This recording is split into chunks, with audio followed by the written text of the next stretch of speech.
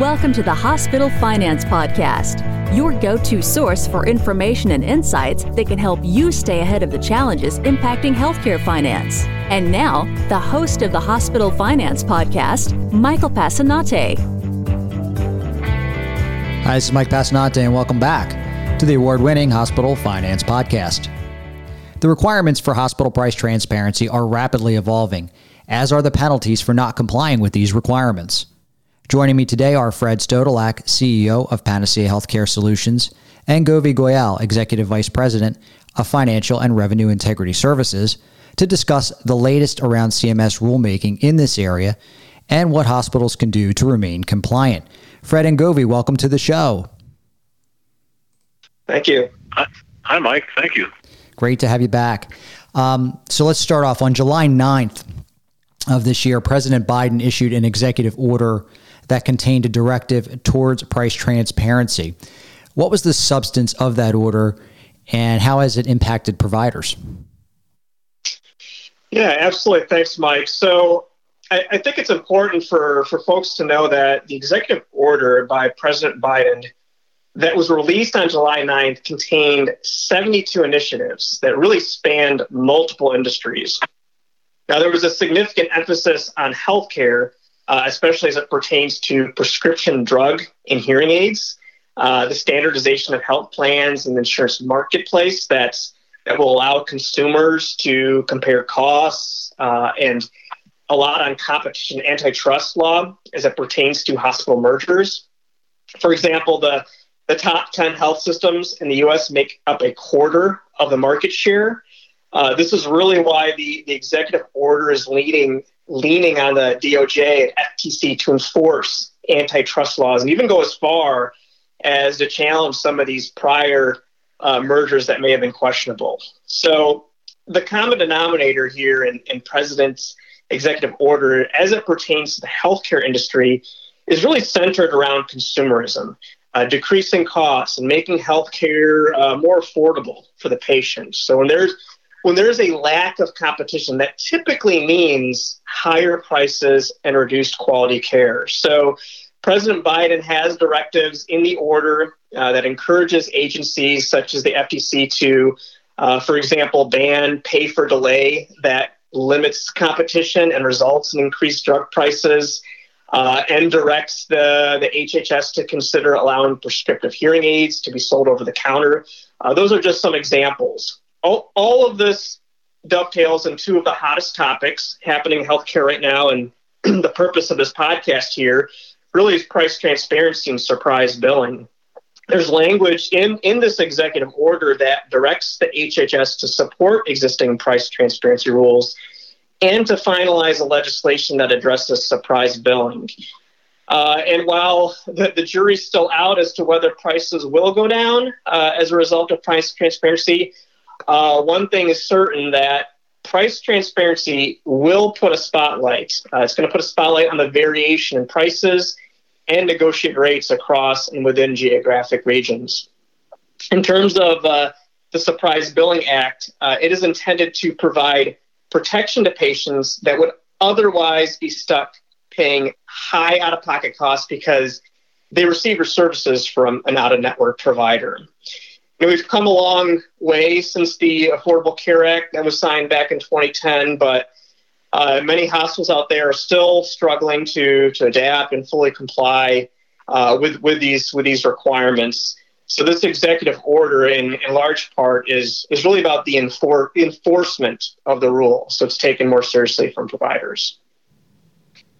And Govi, can you tell me more about the surprise billing and the impact to providers? Yeah, absolutely. It's a timely question, Mike. Surprise billing really happens when a patient goes to a hospital to receive care, and the facility is a network for that patient's health insurance, but the physician or treating provider is out of network. So under this scenario, often the patient has no choice or knowledge at the time of care that the physician is out of network, and ultimately receives a high surprise bill. It's often significantly higher than if the physician was in network. Another common scenario is when a patient is simply taken to a facility that is out of network. Often in an emergency situation, the patient, again, has no choice of the facility or the ambulance service. And according to CMS studies, have shown the amount to be more than 10 times higher than would otherwise have been billed from in-network providers. It's important to note that these new rules apply to hospital-based and freestanding emergency services. So the No Surprise Act really is a major shift in dictating how providers may bill for patients that are out of network, also known as balanced billing, and the limitations put on cost sharing for enrollees. What we're finding here is that the two biggest areas that providers seem to need the most guidance here in kind of interpreting the No Surprise Act is, A, what is in scope? So are there any exceptions where balanced billing is allowed? And B, what's the methodology for identifying or calculating the patient responsibility for these out-of-network plans? So, for example, the No Surprise Act prohibits healthcare facilities and providers from balance billing covered services, even in non-emergent cases, unless certain conditions are met. One of those conditions pertains to what's referred to as notice and consent, and having those requirements being satisfied. So, in other words, if the non-participating provider gives written notice to the patient or authorized representative, and there are requirements regarding these written notices, such as the notice needs to be provided to the patient no later than 72 hours before the non-emergent service or at the time the appointment was made, and a good faith estimate cost is presented to the patient, among many others. In regards to the consent document process, that also has requirements, such as including the date the notice was received and the date and time the consent was signed as well. It is important, I think, to note that HHS is going to provide these standard documents for notice and consent. But getting back to the No Surprise Act itself, so if the patient or an authorized representative grants consent to the notice, then that means the patient has waived. They've waived their protections, and therefore balanced billing may not apply. I want to use the word may. I'm emphasize the word may because there are circumstances where the notice and consent exception to balanced billing does not apply, especially for ancillary services. So, for example, items and services related to emergency medicine, anesthesiology, pathology, radiology, neonatology, whether that's being provided by a physician or a non-physician practitioner, other items and services provided by assistant surgeons, hospitalists, intensivists, diagnostic services, including radiology and laboratory services. Granted, there are certain diagnostic lab tests that are not considered ancillary, and because they are not considered ancillary, the notice and consent exception would apply, thus allowing for balanced billing to the patient. In addition, the other circumstances where the notice and consent exception would not apply is for services that are unforeseen, right? That unexpectedly arise during that standard course of treatment. So I know I listed a lot of circumstances here where the notice and consent requirement would not apply, and it's generally any service where the impetus around this is any service where the patient may have little control, right? Little control over the particular provider rendering the service, and unfortunately, the opportunity to provide the notice and gain consent in order to balance bill the patient is very limited. In terms of the process to calculate the cost sharing amounts, the NSA states, No Surprise Act does state that cost sharing for patients visiting a non-participating provider can't exceed those cost-sharing amounts of a participating provider. But we all know that when we think about cost-sharing amounts from an in-network payers, they're not created equal. They vary by payer and plan type. So the million-dollar question is how do we determine what this cost-sharing amount is? And so it all depends on what is referred to as the recognized amount. So in other words, the cost-sharing amount that is calculated under the No Surprise Act must equal the recognized amount. And the recognized amount is defined as an amount determined by an all-payer model. So, for example, Maryland. If that's not applicable, then it defers to state law. And if that is still not applicable, it is a lesser of the amount billed by the provider or facility, or what is known as the QPA, or qualified payment amount. So the qualified payment amount is defined as it's the median contracted rate that for that plan and service, and within that geographic region as determined by the payer. So it's really the payer, not the provider, that determines the amount that the provider may balance bill. And it is calculated using that median contracted rate for the coverage service by that plan within that geographical area. I mean, this is a major shift in the way patient responsibility has been calculated in the past, where it may just be the gross charge minus whatever the insurance paid or allowed amount. And so in terms of calculating the patient's responsibility, non-participating providers are really at the mercy of the out-of-network payer to determine the patient responsibility. This can be really concerning since it's the providers, right, that have skin in the game here. Absolutely. Great information there, Govi, and thanks for your insights on surprise billing requirements. I'd like to move over to another price transparency topic, and this one's for you, Fred. Can you tell me about the new rule that CMS has proposed around price transparency, and in particular the penalties and the impetus for this new rule? Sure, Mike. I'd be very happy to do that. So, effective January 1, 2021, hospitals were required to produce and publish on their website both a machine-readable file to include the negotiated rates for all payers and all items and services, and they were required to produce a consumer display or a patient estimation system, including the same information for consumers to easily search 300 top shoppable items. Unfortunately, Mike, many studies, including a study conducted by Panacea, have shown that as of June of this year, only about half of the hospitals nationwide have complied.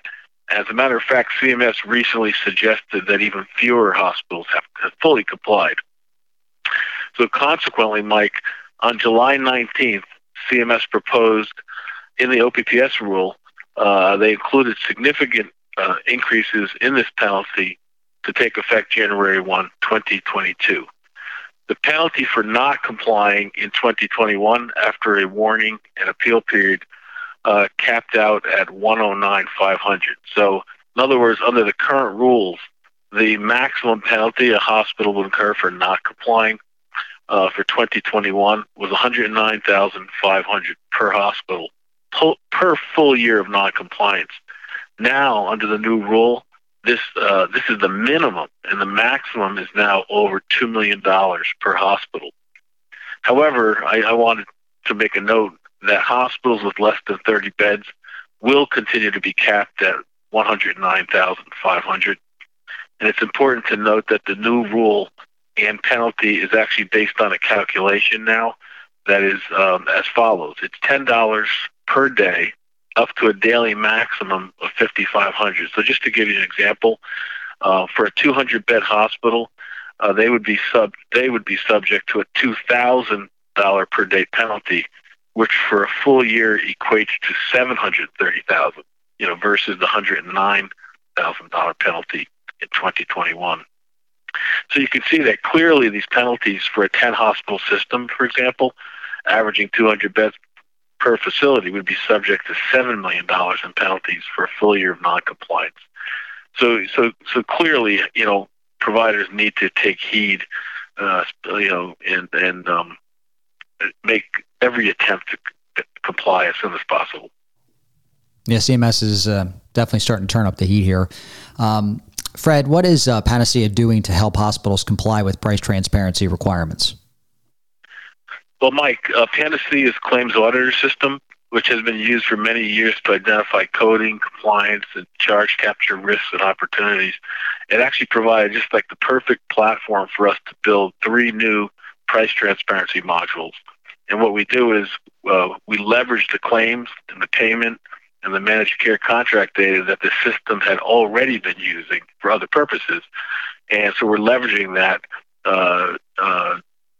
to provide these 3 new price transparency modules. And specifically, our system and our process does the following. First, we process a full year of claims and payment data using our disaggregation algorithm and report set to identify, as required, the top shoppable items for each hospital within a health system.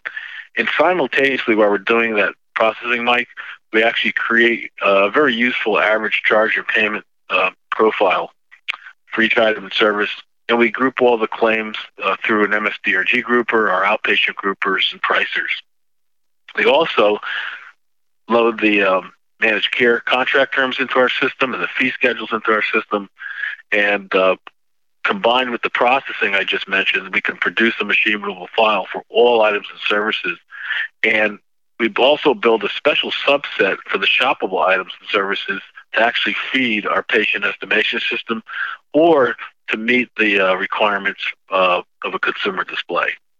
If you recall, the consumer display just requires that we show the negotiated rates. We don't have to provide an out-of-pocket estimate versus the patient estimation system, which many of our clients have chosen, does provide an out-of-pocket estimate.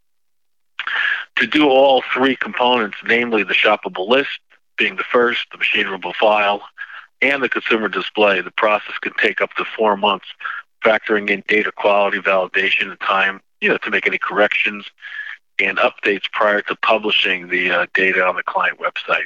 So really, hospitals should get started now in order to be compliant, fully compliant by January 1.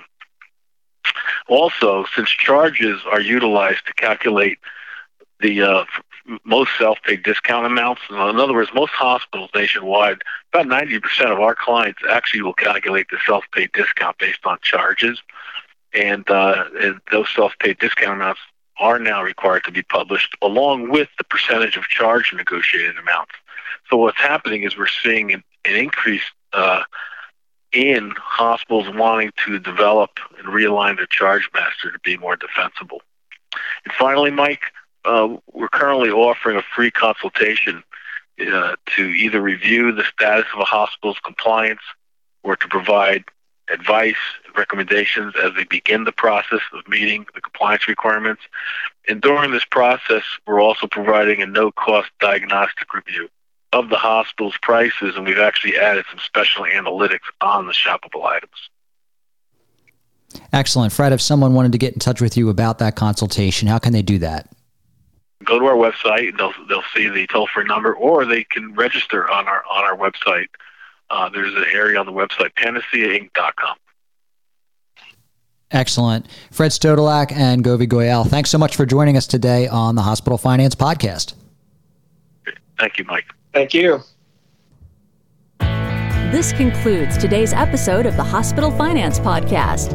For show notes and additional resources to help you protect and enhance revenue at your hospital, visit Bessler.com/podcasts. The Hospital Finance Podcast is a production of Bessler. Smart about revenue, tenacious about results.